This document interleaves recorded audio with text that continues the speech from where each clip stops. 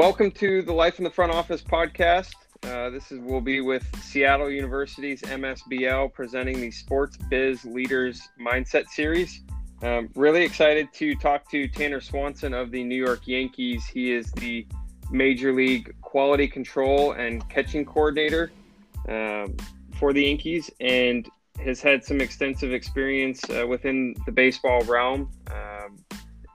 Tanner, can you, as we start this episode, I want to talk about your path, but then also just exploring some of the opportunities within the baseball side, whether it's the coaching or player development and scouting. And if you could kind of give us a little bit of an overview of what that looks like and kind of your day-to-day, the world that you work in and the people that you work with. So welcome to the podcast. Yeah, thanks, Jake. I'm excited to be here. I'm grateful for the opportunity to talk a little bit about my my path and my passion. And it's been a unique journey, I guess, in a lot of ways, but not too atypical. Just before I guess we get into the background, the day-to-day is, I just started a new role with the Yankees. It'll be my first full season as a major league coach. I was previously with the Minnesota Twins, and which gave me some opportunities to gain exposure to the major league environment, but not on a daily or consistent basis. So this will be my first full-time job with a professional not full-time job, full-time in the major league or at the major league level.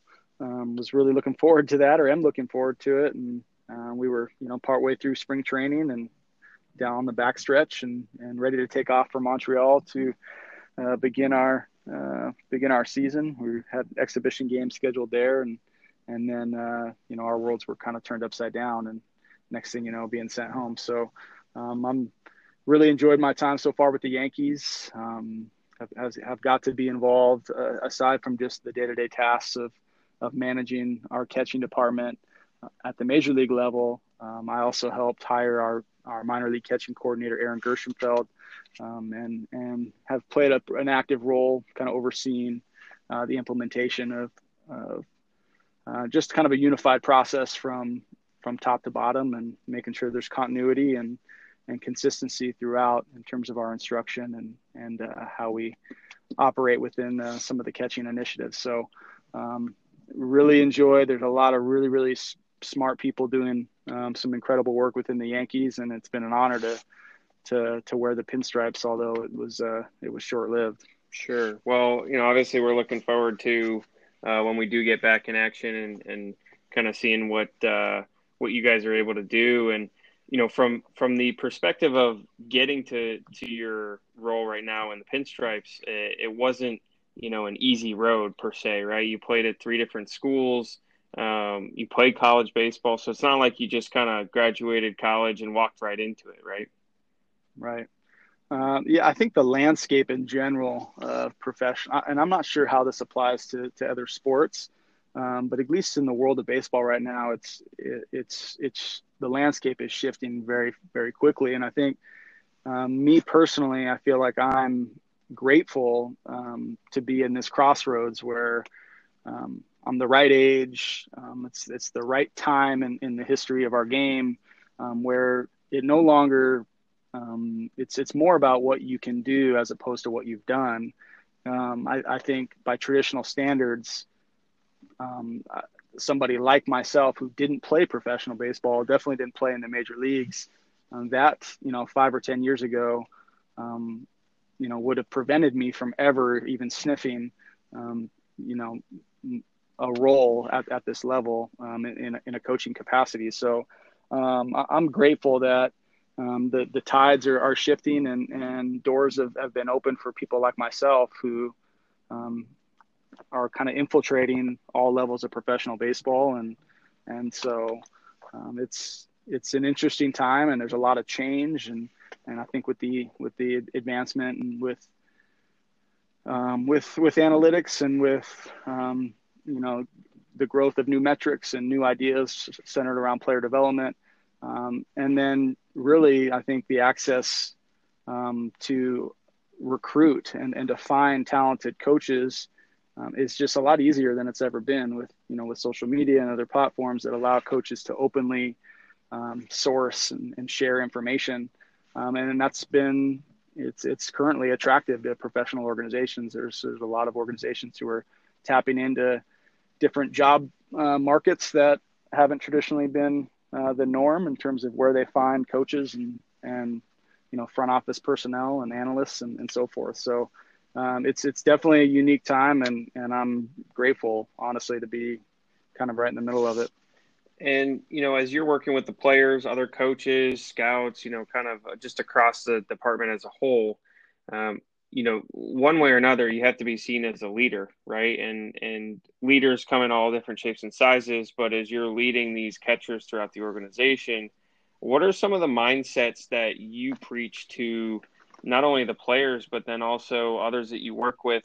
One thing that I've answered this question, several times recently, and I honestly always go back to competence and being really, really good at your job. And I think if the focus is at times more internal in terms of trying to be the best that you can be within, whatever the confines of your role are, I think it gives you a greater capacity to then lead others. And I think being within the Yankees organization and just in professional baseball in general, I've been blown away by how many bright people I'm now surrounded by who are really, really good at their respective jobs. And I think not only does that fuel your own kind of desire to continue to improve and get better, but I think that is ultimately the foundation. It becomes easier to lead if you can perform the tasks of your job at a high level. So that's always been my focus, is to try to become the best that I can be at my craft. And then as a result of that, be able to have something that I can deliver to a team of people, a player, an analyst, other people that I may be directing.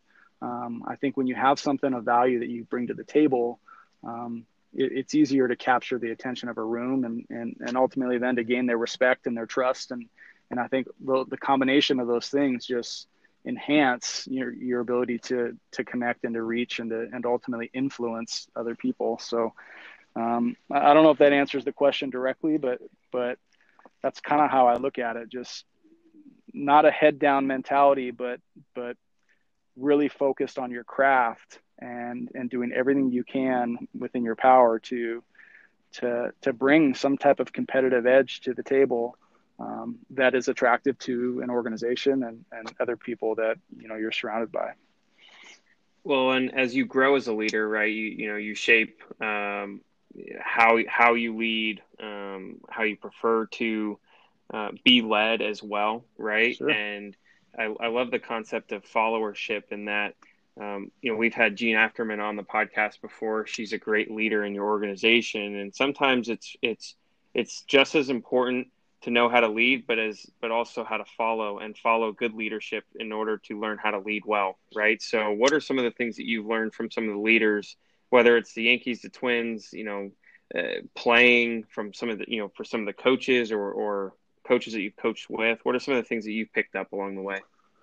A couple of things. I mean, one is humility. I'm surrounded by some really high achievers. I mean, people who are at the level that I'm currently at. They've done a lot of really great work, and yet there's this sense of humility and a continued quest to continue to improve. It's not like I've made it, I've reached the mountaintop. I've rarely sensed that from anybody within not only our organization but also my past experiences. It's almost the opposite. It's people who have done some really good work and some noble work. They have this quest to continue to prove it and to continue to grow and improve and produce quality work. The other thing that comes to mind, and this is kind of a buzzword that's maybe trendy, but and I've started to experience this. I think the more I gain confidence in my own role is, the sense of vulnerability that that you don't know it all, and there's more to learn, and there's more to do, and it's okay at times to say, you know what, I don't know, I don't have the answer, and that was harder for me to do, um, you know, just a few years ago, when I was really just getting started in this industry, and trying to kind of find my way and figure it out. But I think the more competent you become, the more confidence you gain, the easier it is to be vulnerable around people. And I've learned that trait has been really powerful for me, not only with people that I work directly with, but probably more importantly, players. Being able to be vulnerable with your players and tell them, I don't have the answers. Let's navigate this together. And that's not how it's always been. I think coaches have this stereotype that, they have all the answers. It's typically the conversation is one way. It's this is what I need you to do. Go do it. And I think, that is really, I think, changing, in terms of how coaches, especially at the professional level, interact, and work with individuals in terms of trying to get the most out of them. It's more of a two-way conversation, and I'm going to bring suggestions and things to the table, and I'm going to explain to you why I think they're valuable and how they can help you. But it's not it's rarely a mandated thing. And I've learned the more vulnerable I can be with players, the easier it is to connect with them, and ultimately influence them and lead them, along the way. And it's also that at all levels too, right? I mean, you spent time as a coach in the high school ranks, the college ranks, and also the professional ranks. So what are some of the differences, whether it's, the player's mindset to your mindset as you're trying to coach a different level of skill, different level of maturity, different level of vulnerability in the sense of, or coachability, I guess, for the player, right? The ability to actually receive, understand, and do what you're saying, right? Mm-hmm. I think self-awareness is maybe something that jumps off the page for me when evaluating kind of my experiences with, younger players at lower levels versus, a major league player. I think major league players are very, very self-aware generally in terms of where they stand, what their strengths are, where they need to continue to improve. And I think that self-awareness is really critical, because when you're aware of your flaws, right, you can begin to create action plans to try to attack them. And I've never seen that to the same degree as I see currently when dealing with major league players. They're ultra aware of where they need to continue to grow, and places where they can gain a competitive advantage, whether it's developing a new pitch, whether it's some kind of corrective they need in their swing, whether it's modifications in their catching stances. I mean, they're ultra aware of kind of where they're at relative to their peers. And I think that's relatively unique. I didn't sense that same level of, working with amateur players. I think in a lot of ways, amateur players are the opposite, where they're really naive to, or lack that honesty to be able to really evaluate themselves, in an honest way, good or bad. Mm-hmm. Well, and ultimately, regardless of what level you're at, it's all a business, business of life, business. I mean, just in general, right? The fundamentals of kind of everything that surrounds it, whether it's, from a college perspective, the business of the scholarship side and the funding and being able to, you were director of baseball ops, to put the travel together, to put, the itineraries together, the hotels, et cetera. And, at the major league level, it is, it's all a business. It's a return on, the investment of what you're paying the player, and ultimately how the team can be successful with a combination of all the players. And as you see it from a business lens, what's maybe the one thing that you're able to take from the coaching player side and say, "Yeah, that would apply to the business side? These lessons are in parallel." That's a good question. I think ultimately, I mean, it's when you're managing people or you're within a peer group, I think, or a team setting, it's not that much different. A baseball clubhouse or baseball environment um, it, is not that much different than I think a business office or um, a startup, or I think it's I still mean, even a largely classroom, right? I mean, even even a even a, even a, classroom. even a classroom. It still boils down to your ability to make connections, to work with others, to collaborate, to work, to refine your craft, to produce, to execute, to perform. All these things are there's so many parallels. I think it's the same in a lot of ways. It's about maximizing your productivity and often, how well you can work and interact with other people. That plays a huge role. If you're disliked within the clubhouse, it's not that different than being disliked within, the office space or the classroom. Um, and maybe it's because your motivations um, they are derived from a selfish place. You're not in it for the right reasons. Maybe you don't work, or you're not as committed to whatever the company or team goal is as much as somebody else. It's all, I think, human nature. And um, on the flip side of that, I think high functioning teams, like high functioning businesses, you know, they have they have that ability to work well, collaboratively, and to communicate at a really high level, and their investments, are similar throughout, the team. I think I think it's all the same. I think it's very similar in a lot of ways. Yeah, I mean, you mentioned communication, and I think that's key, right? Like a lot of people think communication's just, you know, email or phone or selling someone something. I mean, you got to communicate whatever that lesson or skill or whatever it is that you're trying to communicate to that catcher, or any other player about their hitting, etc.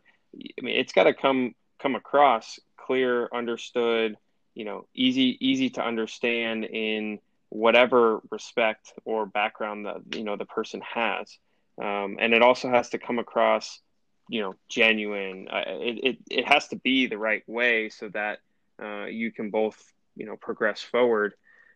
As we look to kind of wrap up the episode, one thing that I wanted to ask is from a student athlete standpoint and kind of your experience in education and understanding the lessons that ultimately being a student can teach you. What are some of the things that you were able to take advantage of as a student athlete during your experience, and if not, then what were the things maybe you wish you would have?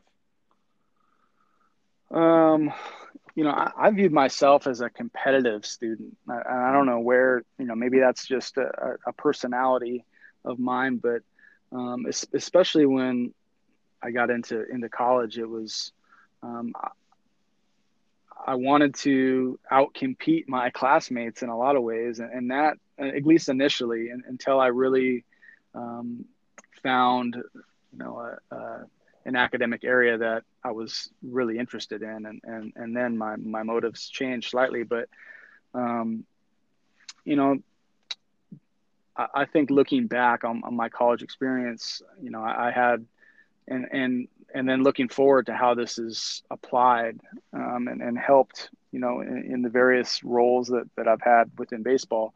Um, you know, I was a physical education and school health major. So I took a lot of exercise physiology and exercise science and pedagogy type courses that were heavily rooted in skill development, skill acquisition, motor learning, concepts that deal with, how we teach and acquire and modify skill. And that was never intended to then be parlayed into coaching. That was never, the goal.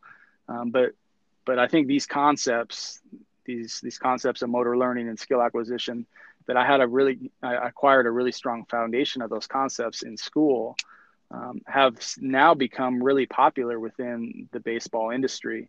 And I think that gave me kind of a leg up. Again, timing, meets kind of opportunity. But those concepts are very prevalent in terms of how not only professional coaches, but amateur coaches and just the industry in general is approaching player development. So I was kind of an early adopter, and but that was never, that wasn't necessarily by design. It was, I threw myself into, whatever was right in front of me. And at the time I was preparing to be a high school teacher and potentially coach. And I did that for a couple of years. But I think you never know, like, how some learning experience is going to surface, where it can surface down the road. And if you can just throw yourself into whatever it is that you're doing, I think it's a good approach for just life in general, Yeah. And, last thing is we finished, for the final thought of, ultimately everyone's path is different, right? It doesn't, there wasn't this set out mission like you were talking about. And as you look at the landscape today and with the lens that you do look through now, if someone wants to try and get to where you are, or follow some sort of similar footsteps in terms of the experiences you've had, what's the one piece of advice you'd give them? I think what's helped me the most is that becoming a major league coach was never the goal, right? And I think sometimes where, especially currently, and I don't want to jump on a soapbox here, but information is so easily accessible that the trend that I see younger coaches, that I think could be helpful maybe in some ways, but also, provide a disservice, I think too many coaches are going right to the source and saying, okay, I'm a high school coach. I'm going to get Tanner Swanson's catching program. I'm going to reach out to him and he's going to send me his content and PowerPoint. And then I'm going to go get so-and-so's hitting curriculum and so-and-so's. And I think where they miss the boat is they never develop their own content. It's they package a lot of other people's. Not to say that I didn't do those same things. I think we all steal bits and pieces from other people. But I think what's most important is that you then can process it. You can add to it. You can contribute something. And for me, like, when I got thrown into speaking engagement, like I got asked to speak at a coaches convention, and it started as just a small local Northwest coaches convention. And but I thought that was the biggest thing there was. And I remember how focused and how much time I put into preparing for that presentation. And I fell in love with that process, because at the end of it, not that I love public speaking, at the end of that process, the time and the creative kind of process that it created for me to dig into something, I realized how much I really didn't know about whatever the topic was that I was preparing for, the deeper and deeper you get into it. And so it forced this thought process for me to start to challenge my own kind of recycled beliefs that I kind of acquired from other people and other sources. And I start to piece information together and formulate my own thoughts and own ideas. And then, that led to speaking at another convention and another one. And I consistently say yes to do these things, not because I love doing them, but I love the process that it creates. And I think until you're willing to really create and then share, and that's kind of the back to the vulnerability piece. It's hard. It's scary to create some content, especially in a game that's been around for 150 years, and to say, this is my thoughts on hitting or catching or pitching, and to share it publicly, knowing that it's going to be criticized, it's going to be picked apart, Some people may like it, some may hate it, but you're in the arena. You, instead of being the critic on the sideline who takes the good and criticizes the bad and never actually steps into the arena themselves and joins the conversation, from a constructive place where they can contribute something. And I think, so I guess my biggest piece of advice would be to create, to get in the gutter and steal and borrow as much of information as you can from as many sources as you can, but then, also challenge and package that stuff in a way that's unique to you, that contributes to whatever space, you're contributing to. And I think that's where I think some coaches are trying to take shortcuts in terms of just going right to the source and these are the answers. And so this is my program. And I think they skip that developmental step. And I still seek that myself, even though a lot of people would say you've already reached the highest level. I'm continue to ask, questions and to challenge things that have been done a certain way for forever, to try to find better answers. And that just, I think, keeps me inspired. And I think that's, one of the most important keys is to get in the gutter and to create and to be willing to be wrong and to be criticized. Because I think that helps you improve, and I think it helps you grow.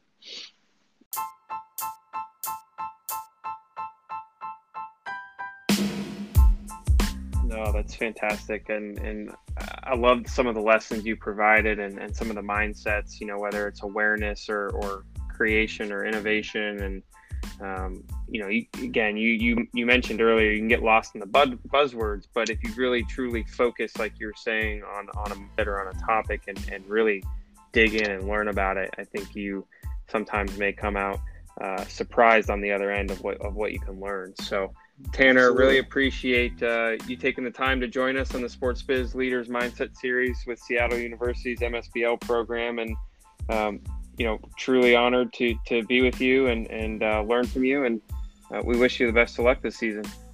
Thank you, Jake. Appreciate it, man. Stay safe out there.